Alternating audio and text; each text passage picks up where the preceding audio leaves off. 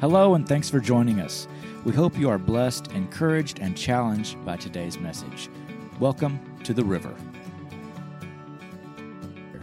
We're continuing our series, Reset, looking for God to restore, to renew, and to lead us to His rest through this series.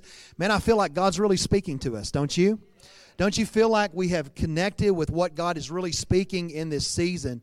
And I think He's really helping us to reset ourselves, realign our priorities, to reestablish ourselves firmly in Christ Jesus. And so, of course, today's focus is the altar, and that's what we want to get to. He directed us last week to do a healing service, and we are following that. And we just believe that we're in agreement with what God is trying to do in this season. I think there's a sense of expectation, amen, in this place today. So I want to preach finding healing this morning. In the context of rest, I would say this, that there is no real rest in sickness, in disease, in affliction, right? I mean, have you ever tried to sleep at a hospital? It doesn't work real well.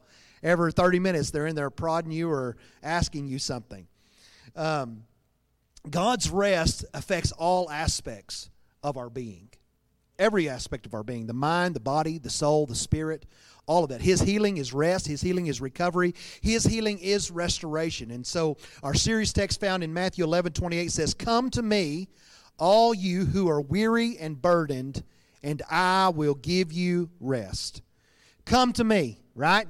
Come to me with what? With it all, he says. Everything. Bring it to me. If you're weary, if you're burdened, whatever your ailment is, whether it's physical, emotional, mental, relational, doesn't matter. God says, bring it to me. And I think that He's putting forth an invitation to every one of us in this place. That wherever you need healing, we can find healing in our faithful healer this morning. He is our healer. So help me pray as I preach finding healing today. Father, I thank you for your anointing to speak, your anointing to hear the word of the Lord this morning. I pray, God, that you would prepare our hearts and minds, that, God, you would help us to build our faith in this moment for what you are going to do in this place, what you are already doing in this place, God. We thank you that you are here with us today in Jesus' name. Amen. I want to take just a few moments, and I want to give us a few things to stack our faith on, some foundation to stack our faith on this morning. And I just encourage you to let what I'm sharing build your faith, to build your confidence, to build your expectation. We know the great saying that expectation is the breeding ground for miracles. Amen? And so when we come with expectant hearts, that's really an engagement of our faith, isn't it? That's really a tangible expression of our faith that allows the Holy Spirit to operate and work in our lives in a miraculous way. So let's look at Ephesians together, Ephesians chapter 3. I'm reading from the New King James Version today. Let's pick it up at verse 9. It says, "And to make all see what is the fellowship of the mystery, which from the beginning of the ages has been hidden in God, who created all things through Jesus Christ, to the intent that now the manifold wisdom of God might be made known by the church." If you underline in your Bible, I would underline that little portion right there, made known by the church. How does God make Himself known in the earth? He is made known by the church. And then it says this, to the principalities and powers in the heavenly places, according to the eternal purpose which He accomplished in Christ Jesus our Lord, in whom we have boldness and access with confidence through faith in Him. Therefore I ask that you do not lose heart at my tribulations for you, which is for your glory. For this reason I bow my knees to the Father of our Lord Jesus Christ, from whom the whole family in heaven and earth is named. The first thing that I want you to see today, I want you to recognize His sovereignty. I want you to recognize His sovereignty. Because in His sovereignty rests His authority, it rests His wisdom and His design. I think there is confidence for us in this today, and I think more than probably ever in history, that nothing happens beyond God's authority, beyond His wisdom, and beyond His design. That nothing is beyond His scope. He is sovereign and He controls all things. Now we know that the world stands in complete contradiction to the sovereignty and the will of God. It works to the contrary, doesn't it? It finds itself rooted in this rebellion, and resulting is the consequences of that rebellion. And I think that here is the struggle for a lot of people And probably all of us at one time or another have come to God in this way. You know, Pastor, I belong to God. I'm His. I'm walking under His authority and plan for my life. I'm doing everything that I know to do. So how is it that I get caught in the crosshairs of a fallen world? It's just not fair. I hear that, right? I feel that just like you do. And I wish that I could stand up here and I wish I could tell you the great answers to all of those questions. I wish that I could tell you how it is that we who are covered by His grace still sometimes fall victim to the curse of sin. Why is it that good Christians deal with bad situations? Amen. I think it's a great question. And honestly, I would love to be able to tell you the answer to that. But I think it's pointless for me to try to make sense of all of that. After all, we cannot say that we trust God's sovereignty and also understand all of His ways. You just can't. Right? I mean, faith has to accept just some unknowns in life. I mean, otherwise it's just not faith, is it? And so, here's what I can tell you without a doubt this morning. That His sovereignty, His will does not leave you behind. Never. He sees you. He sees you. I'm talking to you this morning. The individual person, one of you. He sees you. He knows your need. And I can promise you this morning that God desires your good. And He is in this place to meet with you. Here's also something that I can tell you to help you. Let's look at verse 10 of chapter 3. To the intent that now the manifold wisdom of God might be made known by the church to the principalities and powers in the heavenly places. In other words, that's saying God's wisdom is displayed by His church to the world. John Wesley says it like this. He says this about verse 10, that the church becomes the theater through which God displays His wisdom and power to the world. We look on verse 11, it says, according to the eternal purpose which He accomplished in Christ Jesus our Lord, in whom we have boldness and access with confidence through faith in Him. Therefore I ask you that you do not lose heart in my tribulations for you, which is your glory. You are the display of God's glory to the world of darkness. God is using your affliction, your trouble, your difficulty to show hell and the world that He is still God. Amen. I think this is true too. That God is more concerned with His mission for humanity than our personal comfort. And He will use our affliction to showcase to the world His power and authority, His grace and His mercy. I got a dear friend. He's been here a few times. Some of you know him. Named Travis St. Amant. And he was born with cerebral palsy. He's lived with it all of his life. It's been a daily struggle for him to the point that he has lived many times throughout his life so frustrated and so aggravated because of his limitations. He turned 50 yesterday. And we were talking, and he asked me, he had sent me a text actually, and he said, I have a question for you. He said, you know, if God's a healer, then why don't I get healed? He said, I believe God can heal me. I even believe that God wants to heal me, so why don't I get healed? And I said, you know, Travis, I wish I could give you a great answer, but I can't. But what I can tell you is that God's more concerned about His mission than your comfort. And I will tell you that even though you're not healed, and that's what we all want, it's what we're praying for, what we're believing for, that there is no doubt throughout your life that you have touched countless people. He spends his summers going to camps for kids that have challenges and difficulties in their life, and he is an inspiration to so many people. Why doesn't he get healed? Maybe because God uses him in a greater capacity in his difficulty than God could ever use him in his completeness and wholeness. And so that may not comfort very many of us in the room today that are struggling with something. I mean, if you've got a cancer diagnosis that you just got, that's probably not the most comforting thing for you to hear today. But I am telling you that there comes a point in our lives where we just have to stop and we say, God, I trust that you are a good God. I trust that you are good to me. And I will just let you do what you will with my life if it brings glory to your kingdom. And so we come back to that point in His sovereignty. And we say, Ephesians 3:14, for this reason, I bow my knees to the Father of our Lord Jesus Christ. To Him be the glory. I submit to your authority. I submit to your plan, your will, your sovereignty, because I know it is for His glory and my life is lived for His purpose. Talking about God's sovereignty. And I'm asking us if we can just trust in His sovereignty today. Can we trust His will? Can we trust His intent? Can we trust His purpose and His goodness for us? Because if we can, I believe this. I believe that if we can trust those things, that we are lining up for a miracle, and we are lining up for mission, and we might just be lining up for both. Amen? Amen. I believe this. I believe that there came a turning point in Job's life, and it was at the moment that we read about in Job 13 and 15. You see, Job started out just like the rest of us do. God, I don't understand. This isn't fair. I haven't done anything to deserve this.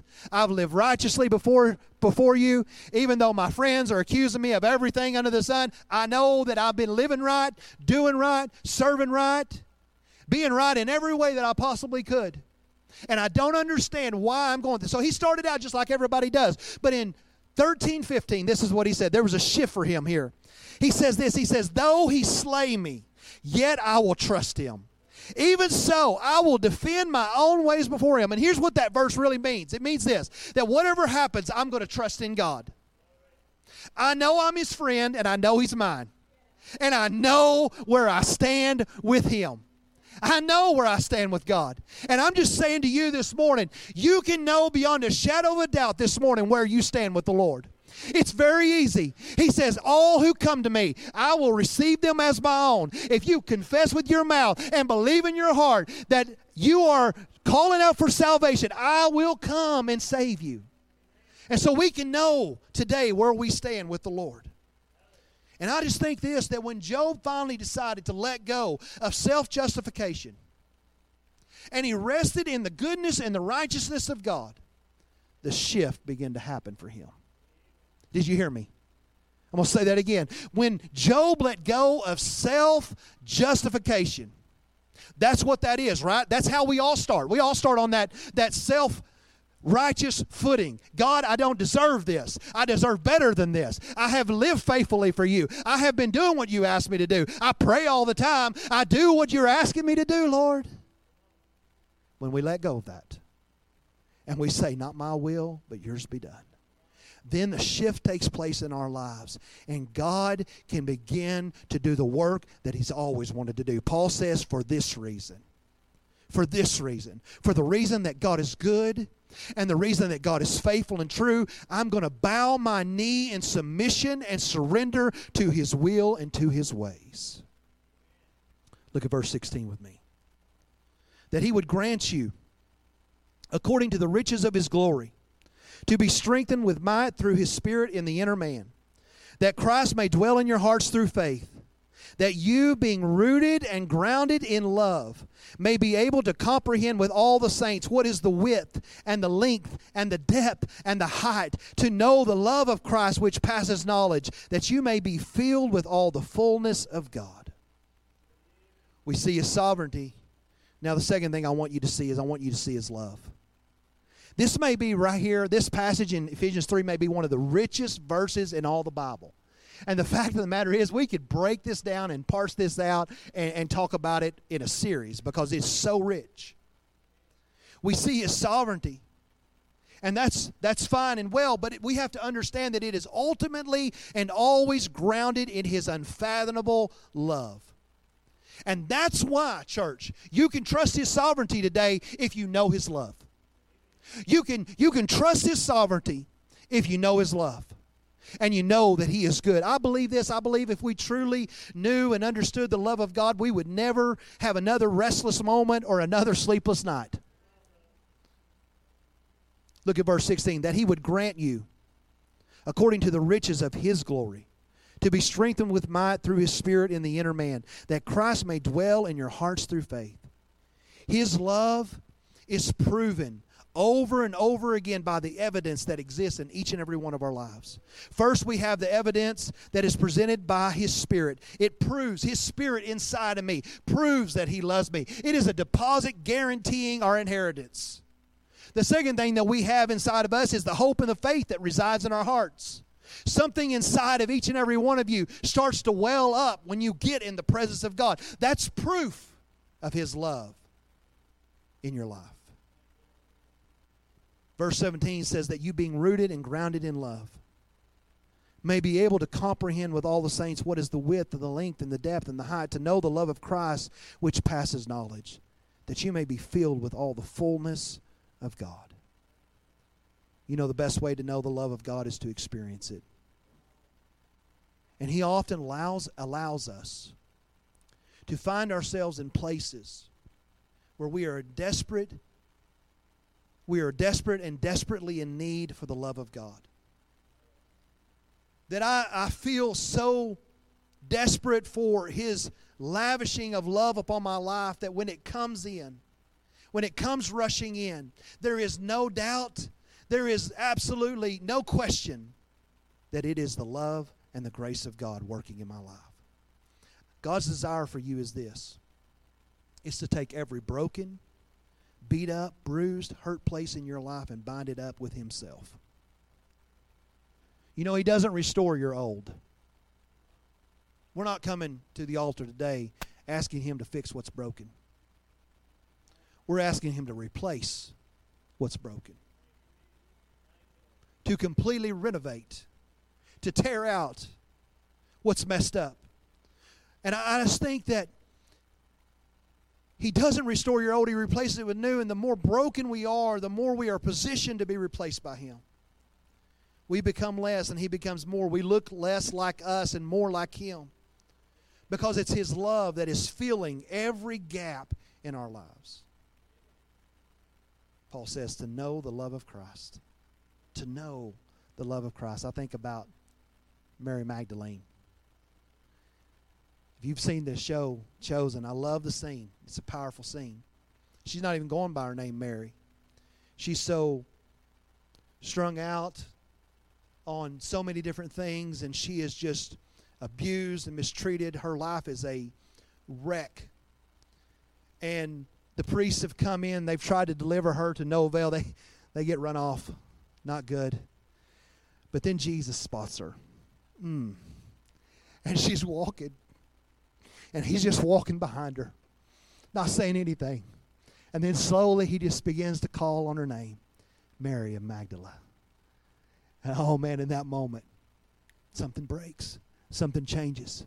And I'm just saying to you this morning, Jesus sees you. He knows you. He knows your name. He knows your name. And His goodness and mercy are following you all the days of your life. And He is tracking you down this morning. And if you'll just give Him a pause, He'll work in your life in ways you never dreamed possible. Don't you doubt His love today. Don't you dare doubt His love today. Reject any thought or feeling to the contrary, because His love is sure. My question to you is, why wouldn't God heal you? Why wouldn't God restore you? Why wouldn't God do the miraculous for you? Because He will. We can trust His love today. He desires to fill your life with all His fullness. Verse 20. Now to Him who is able to do exceedingly, abundantly, above all that we ask or think, according to the power that works in us. To Him be glory in the church by Christ Jesus to all generations forever and ever. Amen. The last thing I want you to see, His sovereignty, His love. Now see His power. To Him who is able to do exceedingly, abundantly, above all that we could ask or think, according to the power that works in us. What power? He has all power, doesn't He? What authority does He operate by? All authority. He is able to do beyond what you or I could ever imagine or ask. And we say to Him, because of that, to You be the glory forever and ever. Amen. Listen, there is nothing in this room today that resides beyond the power and the scope of God. I said, do you believe that this morning? That there is nothing in this room today that resides beyond the power and the scope and the healing hand of God in this place. Nothing. No sickness, no ailment, no affliction. You don't have an issue or a problem that is bigger or greater than Him. He can heal your cancer, your depression, your diabetes. He can take away your pain and your disappointment. He can break your addiction, heal your mind, destroy the stronghold in your life. His power is exceedingly and abundantly enough for you in this place today. It's His sovereignty, His love, and His power. It's limitless. Now I want to give you the best news of all. Jump back up to verse 6. That the Gentiles should be fellow heirs of the same body and partakers of His promise in Christ through the gospel. We see His power, we see His sovereignty, we see His love. Now I want you to see His invitation. That the Gentiles, that's you. He's talking to you this morning. Not your neighbor, not someone sitting beside you, but He's talking to you. It's individual, it's personal. And He says should be. Not that He could be. Not that we hope to be, but should be. I think it speaks of intent, doesn't it? It speaks that there is a course that is set, a plan's been made. Now you're invited to walk in that plan. We should be what, Pastor? Partakers of His promise in Christ. And what I'm telling you this morning, that His sovereignty, His love, His power, demonstrate to all of us that His promise is available to us today. That's what it shows us. That His healing is for you today. You believe that, and you can receive that in Jesus' name. I'm asking you to accept His invitation. All you need to do is come. All you need to do is come. Come to me, all you who are weary and heavy laden, and I will give you rest. Stand with me across this room this morning.